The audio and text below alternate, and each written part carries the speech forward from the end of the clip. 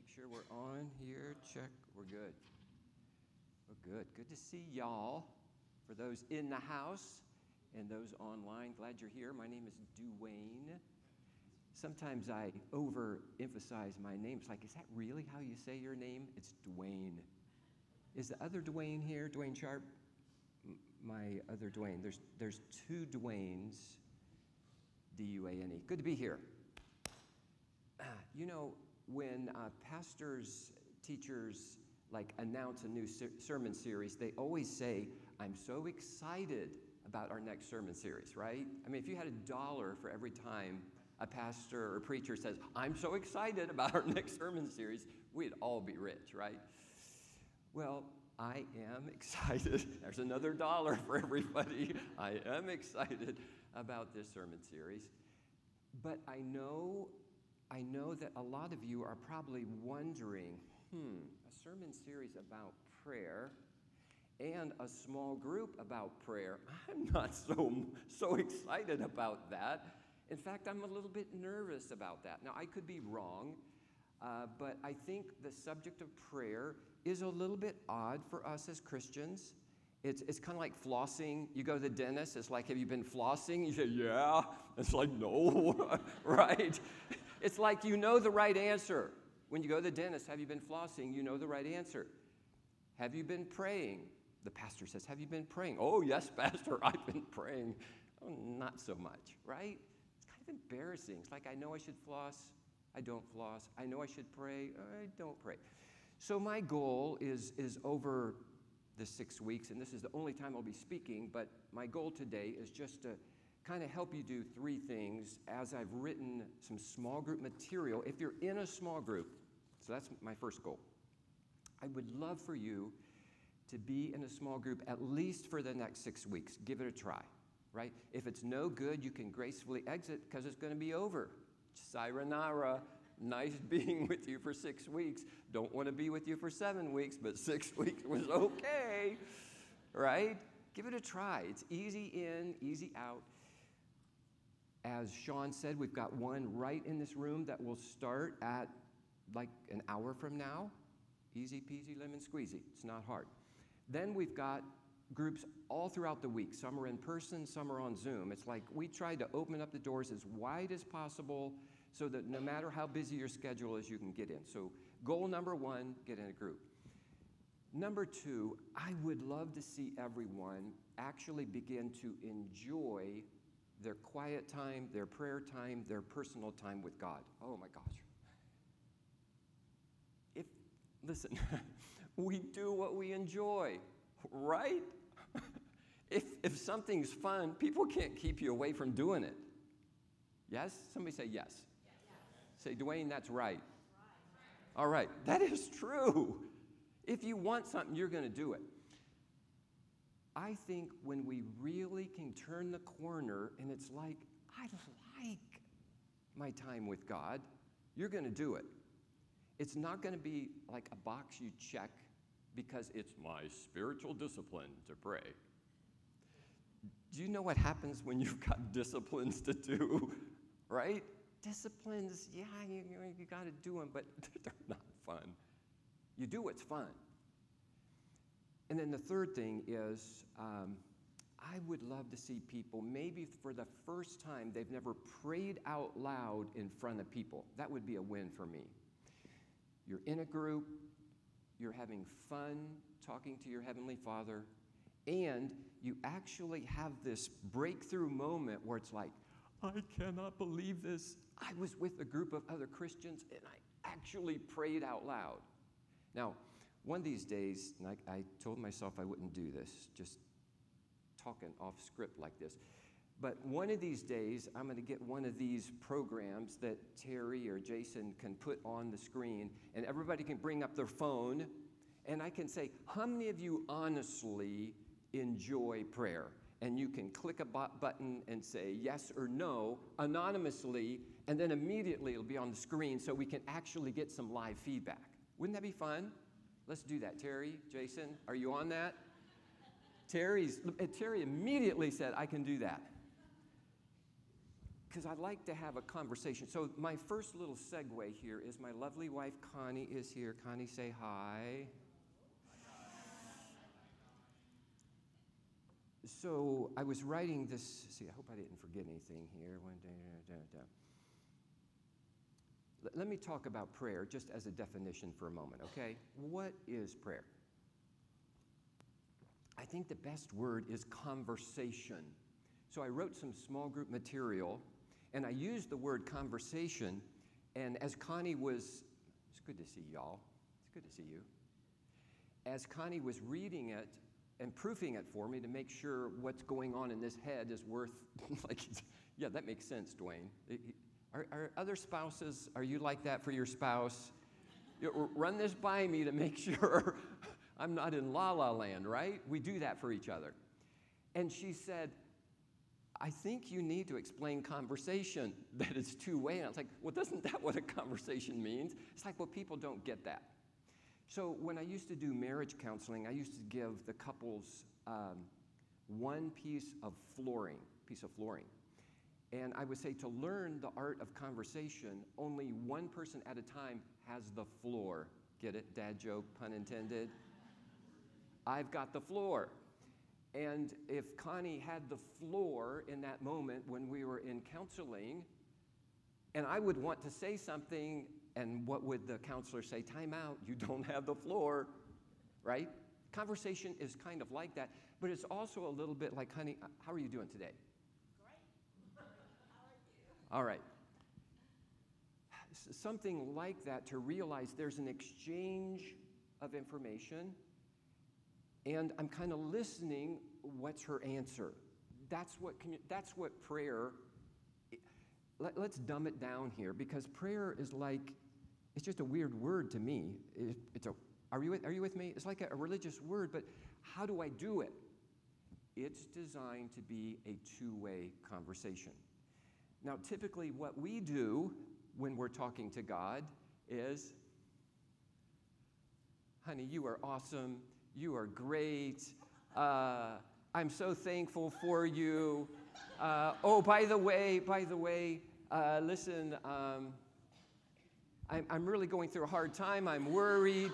Oh, by the way, I'm not going to be able to. And we go off our way, right? It's really like a one-way, God, I'm going to praise you and I'm going to thank you. In fact, there are all kinds of acronyms, 4-step, 5-step, 7-step for prayer.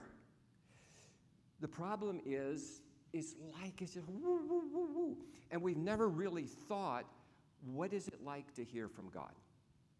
So our first slide, Terry, is Luke chapter 11, verse 1. And prior to this prayer we call the Lord's Prayer, the disciples came to Jesus and said, one day Jesus was praying in a certain place. When he finished, one of his disciples said to him, Lord, teach us to pray just as John taught his disciples. Now, I have a funny feeling that they noticed the way that Jesus prayed was probably different than anybody they had seen pray before. I've got a feeling, I have a weird sense of humor, but it's like Jesus, the Son of God, the incarnate expression of God, is talking to God. It's kind of like talking to yourself. Yeah, I mean, I'm being funny there. But it's like it was very natural for the Son to speak to the Father in a very conversant way, in listening to one another. We get that, right? And the disciples like, we want to learn how to pray like you do. John taught his disciples how to pray. Now we want to learn how to pray. And then slide number 2, we have the Lord's Prayer. This is probably one of the most famous scriptures, I would say. If you're a part of a mainline expression for worship, like we do in the traditional, we say this every week, correct? You recite it. It's a memorized kind of prayer. We're going to look at the first verse, verse 9 today. Our Father in heaven, hallowed be your name. And that's how we're going to spend the next whatever minutes together.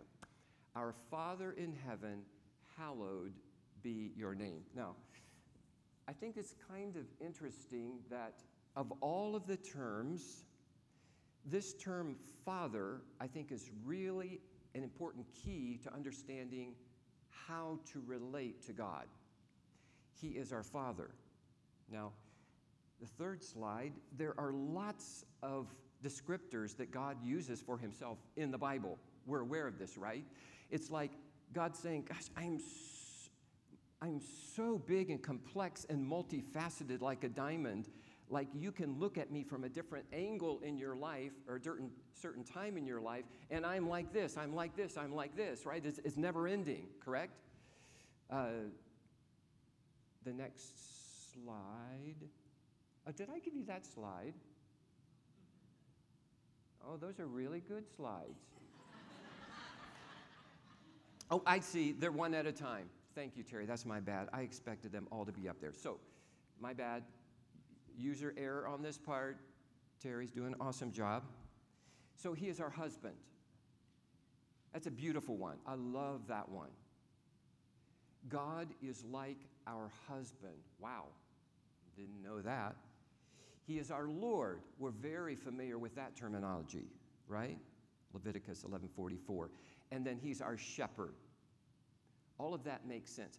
But I think this term, for the sake of our becoming fearless in our prayers, I think this idea of Father is really important. Slide number 4, our Father in heaven, hallowed be your name. Let's stop for just a second here. I've paid attention to psychology and counseling a lot through my life. I think they say that most people who become a counselor or psychologist, they were messed up, and that's why they sought that field. Have you heard that before? Like I'm so messed up, I need to go to school to figure out, and then along the way, maybe I can help somebody else. I know that from reading psychology and stuff like that, that if your relationship with your earthly father is not the best, your relationship with your heavenly Father is going to be impacted by that earthly relationship. It's not a great term. Common sense probably says that to everyone. Yeah, that's probably how it is. Yes? You get that? Somebody say, Duane, that makes sense. Thank you. That makes sense. I happen to be one of those that didn't have the best of fathers. I've said this before in this group before. I didn't have the best of fathers, and as a result, it was hard for me to learn how to relate to God as a father. It wasn't the best word. Now, you could imagine, within the grand scheme of fathering, and there could even be somebody in the room today that your father was mean and abusive, and now, in the multifaceted understanding of our relationship with God, we use the word father. And we're just now coming to know this heavenly expression of, and our Father's not that good. It's a struggle. So, I'm aware of that. What I often do is flip it for you who are now parents, even though your relationship maybe with your mother or father wasn't the greatest. Now you're a parent and you understand the heart of a good and caring parent. And it's like, oh, I get now what it's supposed to be like. I didn't get it on the receiving end, but now as a parent, I understand that. Yes? I understand the beauty of that relationship, even though I may not have been on the receiving end. Yes? So it's a beautiful, beautiful idea. Our Father in heaven. And then there's this phrase, hallowed be your name. Okay. Hallowed's an odd term for me. Slide number 5, basically, hallowed is the verb form of holy. And so we might read it, let your name be honored as holy. Now, even the word holy, I think we probably should spend some time defining that, and then throughout this, we'll try to do that. But the idea is that as we think about this heavenly Father, he is something called holy. He is completely different, and I love the music today. Sean, where are you? Oh my gosh, that I was holding back the tears on just saying that God is so good over and over. It was so good. Did anybody else sense something Ashley did? there was something really beautiful, it felt like, for the entire room just to acknowledge God's goodness. It's so good. So we don't have a earthly daddy who's vulnerable to all kinds of things. We have a heavenly Father, a heavenly daddy that is separate from all of that, and he is good all the time. Let's say that together.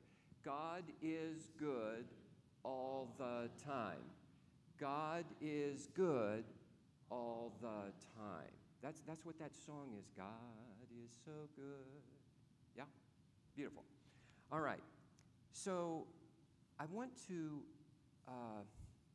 bring together the tension between our Heavenly Father and the holiness, because the picture of tenderness and closeness of a father and a daddy, for me, evokes two different emotions, that and holiness. And I chose a verse from the Old Testament, Exodus chapter 3, verses 2 through 5. You'll know this. The angel of the Lord appeared to him, that's Moses, in flames of fire from within a bush. Moses saw that though the bush was on fire, it did not burn up. So Moses thought, I will go over and see this strange sight, why the bush does not burn up. When the Lord saw that he had gone over to look, God called to him from within the bush, Moses, Moses. And Moses said, where's that voice coming from, right? Here I am. Then God says, do not come any closer. Take off your sandals, for the place where you are standing is holy ground. Now, if I was in Moses' sandals, right? If I was in Moses' sandals and I'm seeing this fire, it should be consuming the bush. That's what fires normally do, yes? But this one is different. This is a different kind of fire, and there's a voice coming from the fire. Now, the last time I had a little fire, there was no voice coming from the fire. That is unusual, yes? Okay. The whole thing about taking off your shoes is, I think, this sense that this space now, because I am here, is so special, you just don't come any old way you want to, right? Isn't that how we all interpret that story? If we were in Moses' place, there would be a sense of awe, of wonder, like this being that's speaking to me is different than anyone else. Yes? Are you with me? And yet, when we think of the term Father and this tenderness even of Abba, Father, Daddy, there's something of very coming close, coming near. How do we reconcile those two things? Yes, I think that's really important. Here's what I've learned. So there's a saying, I consider myself kind of like a spiritual life coach. And they say that those who can do, those who can't coach. Have you heard that before? Yeah. I believe that Jesus was both a doer and a coach. That's my goal. I want to be a doer and a coach. What I've learned as a doer and a coach, doing it myself, getting better, 1% better, I say. I think I'm going to add the line 1% better each day. Leo, do you think that's a good, each day? Like after 3 years, I don't want you to be 1% better. Charlie? I love picking on Charlie. If Connie wasn't here, I would have been throwing the balls to you, and I wouldn't have given you any prep. It was just going to happen, dude. Where was I? What was I talking about? 1% better. Yes. Yeah.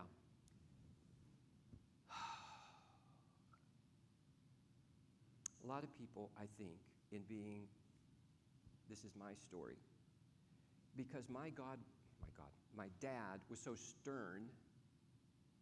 You know, one of my memories, how are we doing on time? I got to get going. I think more of my father's sternness than tenderness without the story. Let me just say that.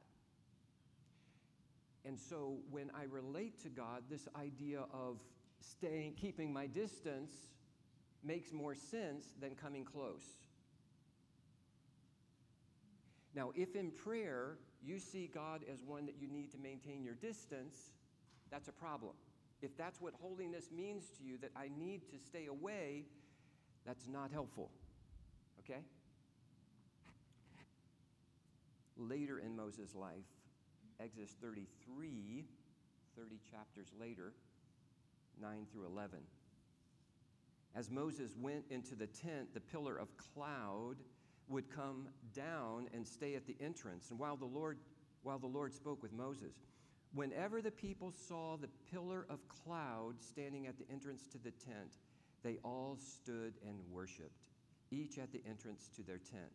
The Lord, listen to this, what a difference. The Lord would speak to Moses face to face as one speaks to a friend. What a difference. Chapter 3, chapter 33. A lot has transpired. Moses would spend so much time in this face-to-face. We're told on one occasion his face was radiant. It was radiant. It was so bright, it scared the people. He was FaceTime, getting so much FaceTime. He was getting so much FaceTime that the light and brilliance and heat and presence of God was reflected from his face. Amazing? Wow. Holiness embraced in the very body of Moses. What a great picture.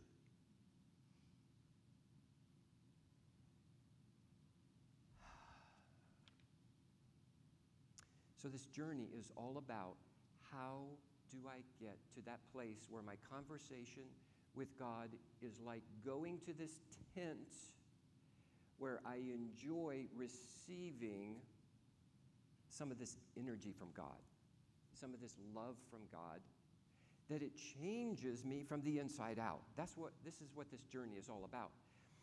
And I really think this is important to do together. So if we stay with the fire analogy, we know that if we have kind of all the coals, the embers, the pieces of whatever together, feeding off of one another's heat, there's something special about that. If you separate one of those coals apart from the group, what happens? It dies.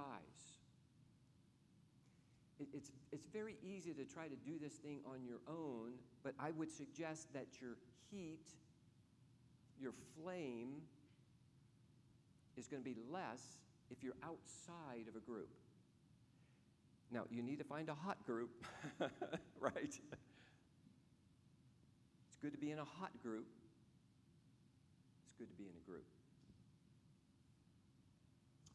There's power when we talk with our dad and siblings together. This will be my last little story. Slide number 8. We learn more about each other. Yes. Our faith siblings help us see Dad from different perspectives. I love when I'm praying in a group with other people because I get to see how you see Dad. How you see Dad. Oh, you see Dad differently. I like that. You just encouraged me the way that you see Dad. Or, Dad told you that this week? I love to hear that. I love to go at least once a year for a week with my extended family. Now I have 2 adult children and an emerging adult daughter, and we're all together talking with each other, and I get to hear my kids going back and forth as siblings talking. They get to hear how each other talks to me. I'm making this very earthy because this is how it works with us. Our daddy, as Papa, when we all get together. I love it when how many of you parents love it when your kids get along? Say amen. Amen. Amen. It's no fun when they're fighting, correct? Say amen. That's no fun.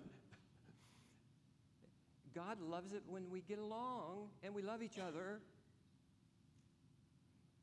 And he loves it when one of his kids says, man, God really rocked it this week. Daddy really rocked it this week for me. Another one says, oh, yeah? Really?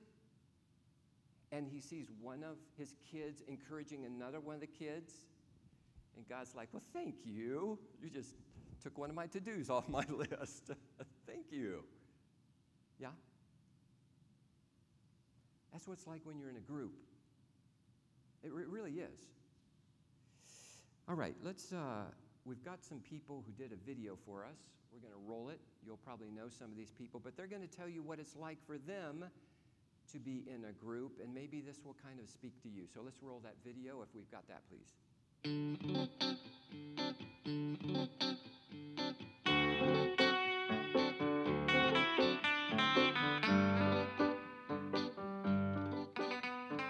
And I was hesitant to ever be in a small group is I don't like to open up. I don't like to talk about me, anybody, let alone a group of people. So there's always that hesitation.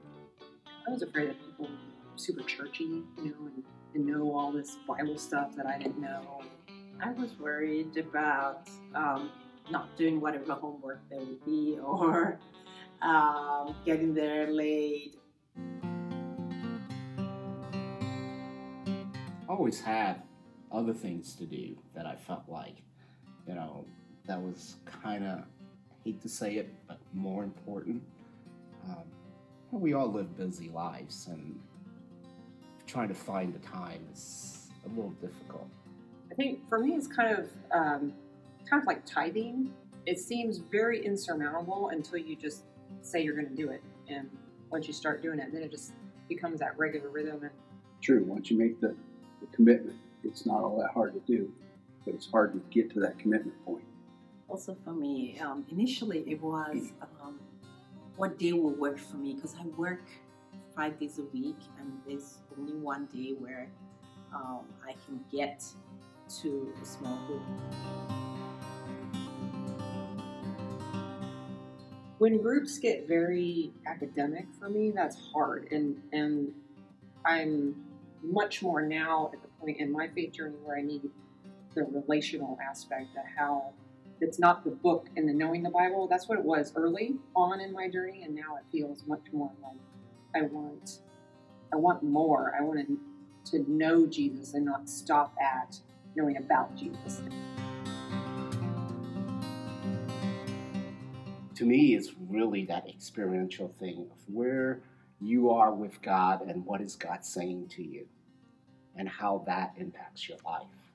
The relational part, I look at the small group as being my family. I would hope that would grow to that.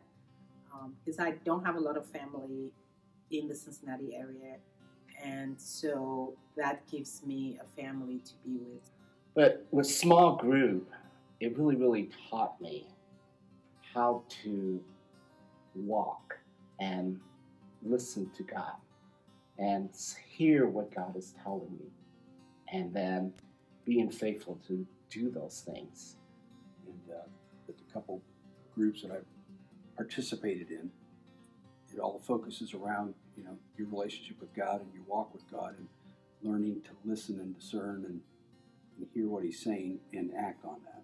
Yeah, being able to take it to action and the boldness that comes with that, because there's risk when you're in a group of being vulnerable, of speaking out, of praying out loud. Oh my gosh, that was the worst for me to get to the point where, because I grew up very private, my own personal, and to share that in a community, it was a powerful step forward in not only my relationship with Jesus, but my relationship with other believers. I also started with Huddle, and I really enjoyed the growth with my group.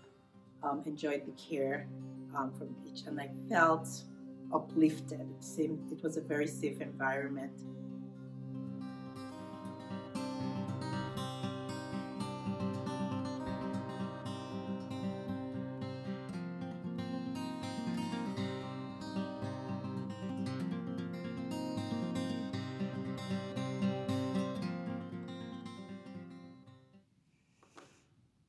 Good job, those guys. So really, find a group, attend the group, and learn more about our Father God and your church family siblings. That's the challenge over the next few weeks. And I'd love to just bless you before we go out tonight. Is that okay? Or this morning? Yeah, let's pray. Father, thank you. You are a good, good Father. And Lord, there's just something special about when we come together and we're not afraid to talk with you. Fearless prayers. Lord, would you make us fearless prayers? The Hebrew writer says that we can come boldly into your throne of grace. Wow, what a contrast. What a contrast. Boldly into your throne of grace. So Lord, teach us